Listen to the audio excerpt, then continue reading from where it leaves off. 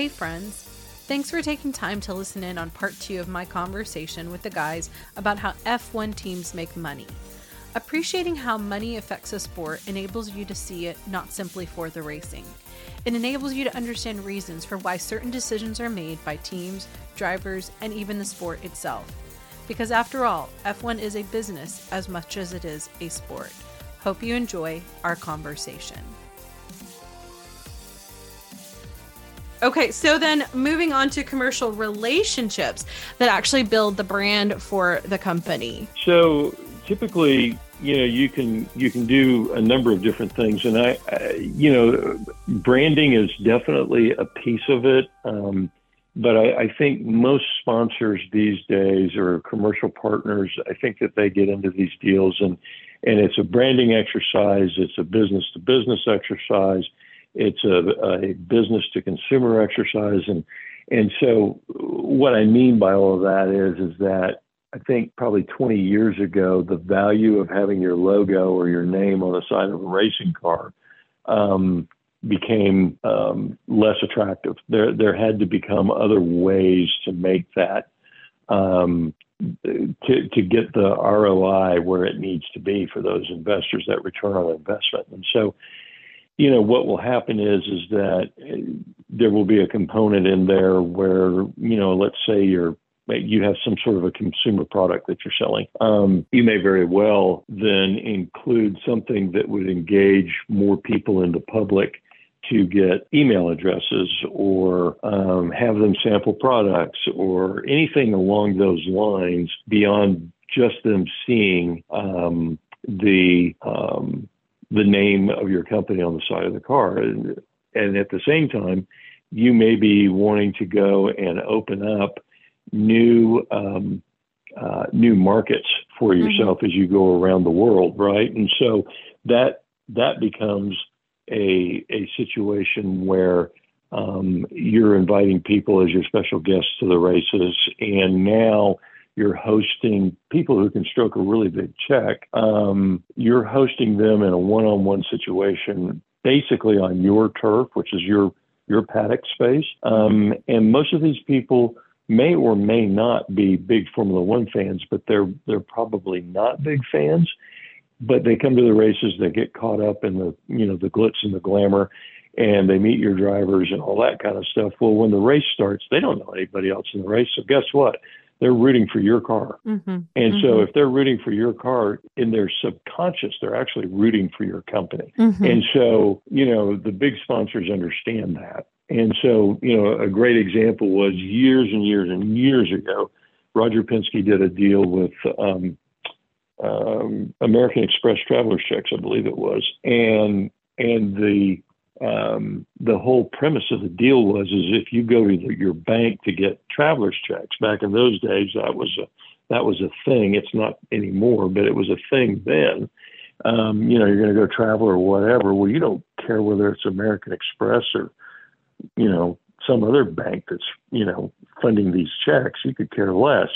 So what you wanted to do is, if you're American Express, you want to go to the guy at the bank that controls the purchase of these checks, because the consumer could care less, but the bank needs something to sell to the consumer. And so, in effect, that banker is making a purchase decision for literally thousands and thousands of people, because he's the one that decides who's going to be doing business with his bank. And so, that same concept is being used today in certain situations. So there's all sorts of different ways you can peel that onion. I think maybe the best example of all was the sponsorship that Target had. Now this was an IndyCar, but it's the principle still applies. And basically what they did is that Target did not put any money at all into Chip Ganassi Racing for, I think it was like 20 years, but their cars were in the Target logos and colors for that entire period of time. And what Target did was they went to somebody like a Coca-Cola and they said, hey, we're going to give you premium shelf space in all of our stores, but you're actually going to pay us for that premium shelf space. And you're going to put a premium on top of that because guess what? You're now an associate sponsor of the Target Chip Ganassi IndyCar team. Wow. And so Coca-Cola would get that premium shelf space where everybody sees the Coca-Cola products out there when they walk into one of the however many thousands of Target stores there are. But they would also have their logo on the side of the car, and they would get that exposure on TV. They could bring, distributors and entertain them at the races, all that kind of stuff. So that then is how Target got into it, and they never spent any money. It was all funded by the people that were wanting to put their products on Target shelves. Kmart did the same thing. There's a name from the past for you. So. Yeah, I haven't seen a Kmart in forever. Maybe their plan of how they did that branding maybe didn't work out as well as Target's. Didn't work out so well. That's right. John, do you want to add in on any of that? I would add a couple of things. And Guy Edwards was a guy who was a British guy who came over to the U.S. and would spend a week or two in New York, and he would basically sell magazines on the idea of giving him a certain amount of ad space, which he would then go and secondarily sell, and that was his deal. But my own experience in how this brand thing works was a relationship that I brokered or was part of brokering between a major North Carolina bank and a racing team. And for the honestly modest amount of money that they put into the racing team, the team won a championship that year, and they ended up with a full-page spread in the Wall Street Journal highlighting the bank on the car. And so that really paid off for them in a big way because they would have had to go buy that space. They would have had to spend a lot of money doing it, and it wouldn't have been nearly as visually attractive as being associated with the racing team and having the picture of the car there. As you both were talking about branding and the way that it has been or is even currently, it made me also think about my interface with socials. As you both know, I'm not really on the social medias that much, but if there is anything I'm paying attention to in the social media world, it's Formula One. And I've noticed the drivers will, especially it seems to be during the break, which makes sense, that they'll have some pictures of maybe a watch that they are wearing. And they will say, oh, I just went and did this photo shoot. Or they go to some location. Maybe it is a hotel company. Fernando Alonso, I think, is a representative for some kind of audio headphone company. And so this makes sense to me when you say that this is where it has been. And now, especially with the younger audiences being more in the social media world, that's a new product that can be sold to generate income for the company is the social medias of how many posts are going to happen, how directly, what time and where and what it's going to look like. I think any company that wants to build that kind of commercial relationship, I would imagine, is wanting to maximize the eyeballs that are going to the team on the socials. So number 5, which was points based on driver standings and team standings. Yeah, I mean, that's a real complicated and tortured formula that this comes down to. And you're not talking about a little bit of money. You're talking about, tens of and hundreds of millions of dollars distributed at the end of the season based on points, which is why teams and drivers are so angry when their driver pitches it into the fence and they lose a points paying position, and why they'll fight so hard for a points paying position. But there's a formula, and needless to say, if people want to research it, it's easily found. But all the teams get paid a certain amount, which last year was $35 million. And then the top 10 teams get paid a set amount above and beyond that. I think it's 10. And then it divides then down into points made by the driver and the team and points that are accumulated over I think it's the last 3 seasons or some kind of thing like that. It's a very complicated formula, but they're all reasonably happy with it because they all make a lot of money out of it, and they're willing to put aside the fighting until they can go out and take a point off somebody else. But that's a big part of their revenue. Mm-hmm. So is that 35 million? Would that essentially cover their cost for being to be on the grid? Because isn't there a certain baseline in order to be able to be on the grid, you have to be able to hand over to the FIA? Well, yeah. The reason why, I guess, why I'm asking this question is that is essentially they're getting some of their money recouped back for being on the grid. But in order to move up in advance and get the testing and, continue the momentum on the flywheel, you got to get up into the top 10. Otherwise, you're just barely surviving if you're staying below in that standings. Am I correct? Yeah, generally so. I mean, Dick, you've got a take on this, I'm sure. Oh, yeah. It's one of those deals. They're out, making their budget. There's a budget cap of $135 million to run two cars for a season, right? And so, they are best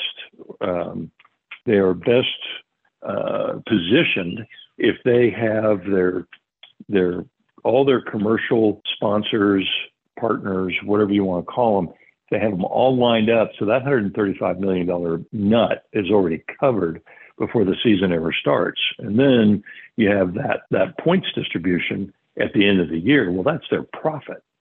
And so, and they can buy new facilities or whatever. Cause I have this saying, if your budget is $1 million, you'll spend $1 million if you're a racer. If your budget is $135 million, you'll spend $135 million. And so, that's just the way it works. And so, the more revenue that they can bring in, yes, I mean, they all enjoy having plenty of money. And I believe on that $135 million cost cap, that does not include driver salaries. It doesn't include marketing expenses and all that. So they have to pull in more than just the $135 million. So to John's point, you have a couple of big crashes that write off a chassis or two. That puts such a dent in your budget. It really puts you behind the eight ball because you can't do in-season testing, maybe, or I should say in-season development work, So, yeah. And then, of course, just to get in on the grid, say you're a new team, we're watching this with Michael Andretti's efforts to get on board. Originally the buy-in was $200 million and the team's, just for basically your franchise fee, right?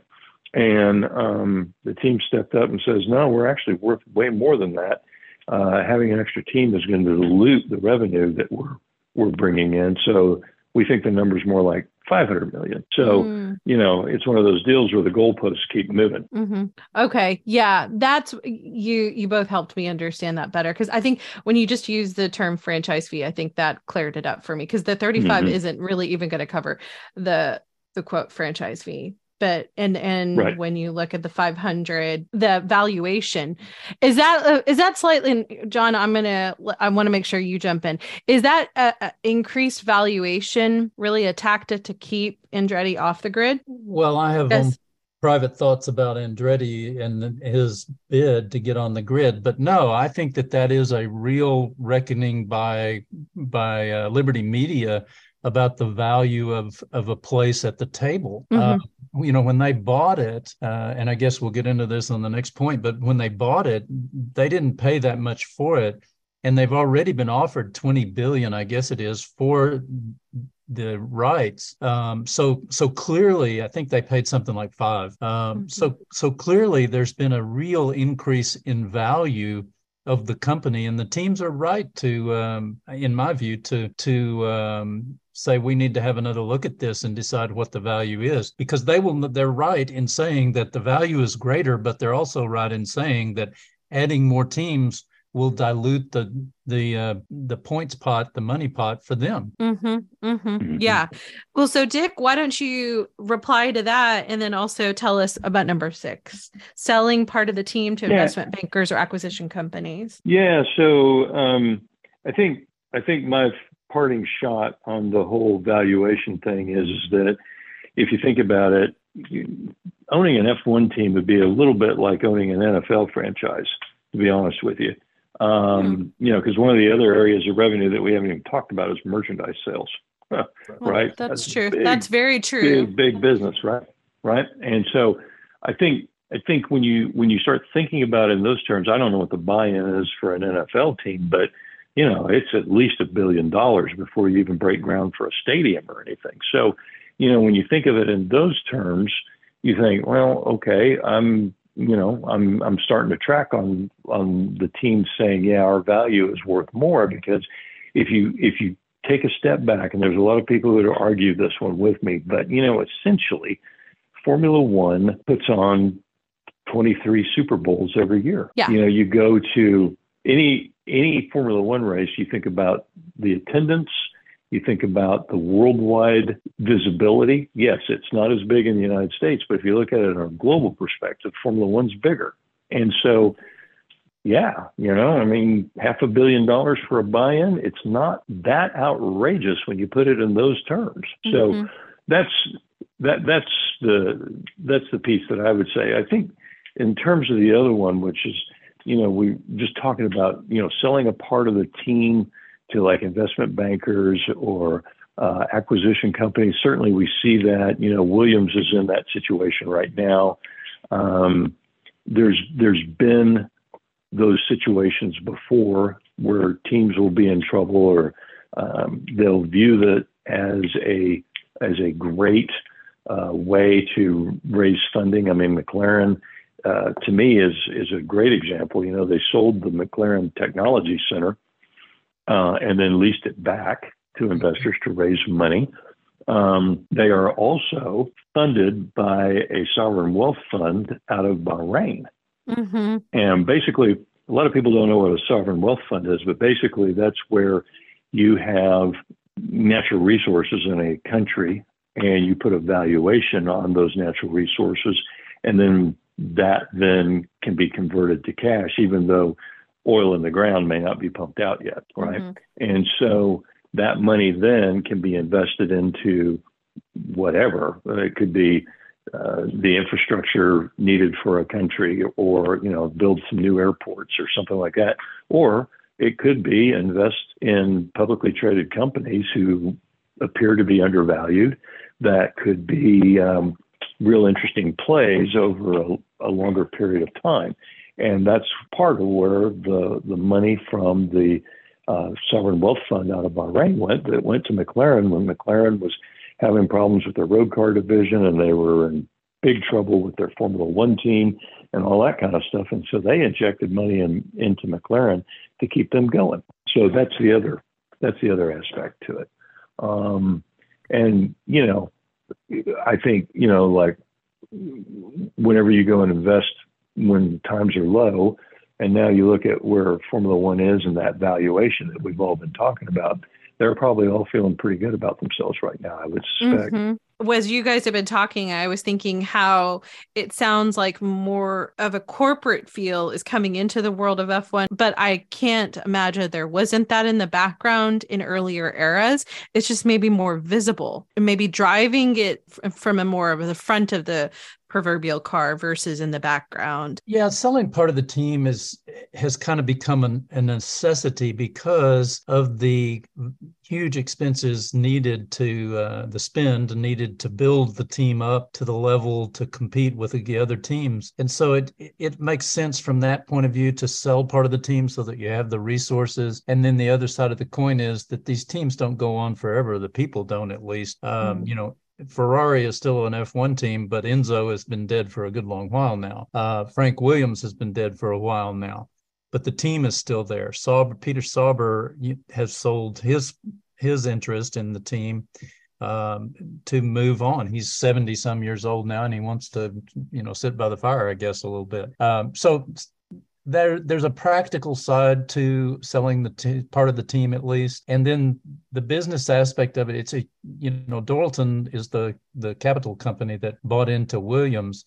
And they, my understanding is that they leverage off of that to do other business deals, like back to some of what Dick was talking about earlier about bringing people to the races and stuff like that, making it a sales tool. So that's another reason for people to be buying in, but it's also a reason for teams to be selling part of themselves to take advantage of that opportunity. That's really good. I know that our time, it's requiring us to wrap up, but I will say I have really appreciated this conversation, especially because it highlights the business aspect of Formula One that I think as a casual viewer, you may not fully grasp all that's happening to ensure that race is getting to happen, or that team is out there putting that car, what's happening behind that driver.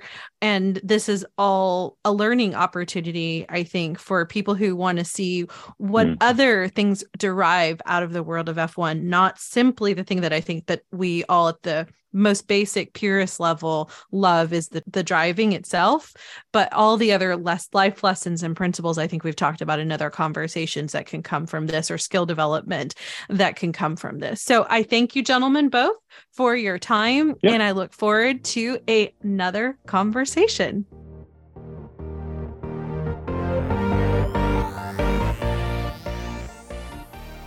Okay, friends, what did you think of this conversation? Drop me a line via email, Sabrina@2guysagirlandf1.com. New to the podcast? If so, take some time to catch our earlier episodes. We think if you're a new or casual fan of F1, then you'll benefit from our F1 101 episode. You might also enjoy our series, Deep Dives with Dick.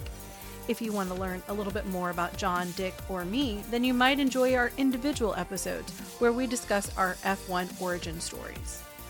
And with that, let me say, that ends this conversation. But rest assured, we'll keep talking and you can keep listening in, because we're just two guys, a girl, and F1. For John, Dick, and me, Sabrina, thanks for listening.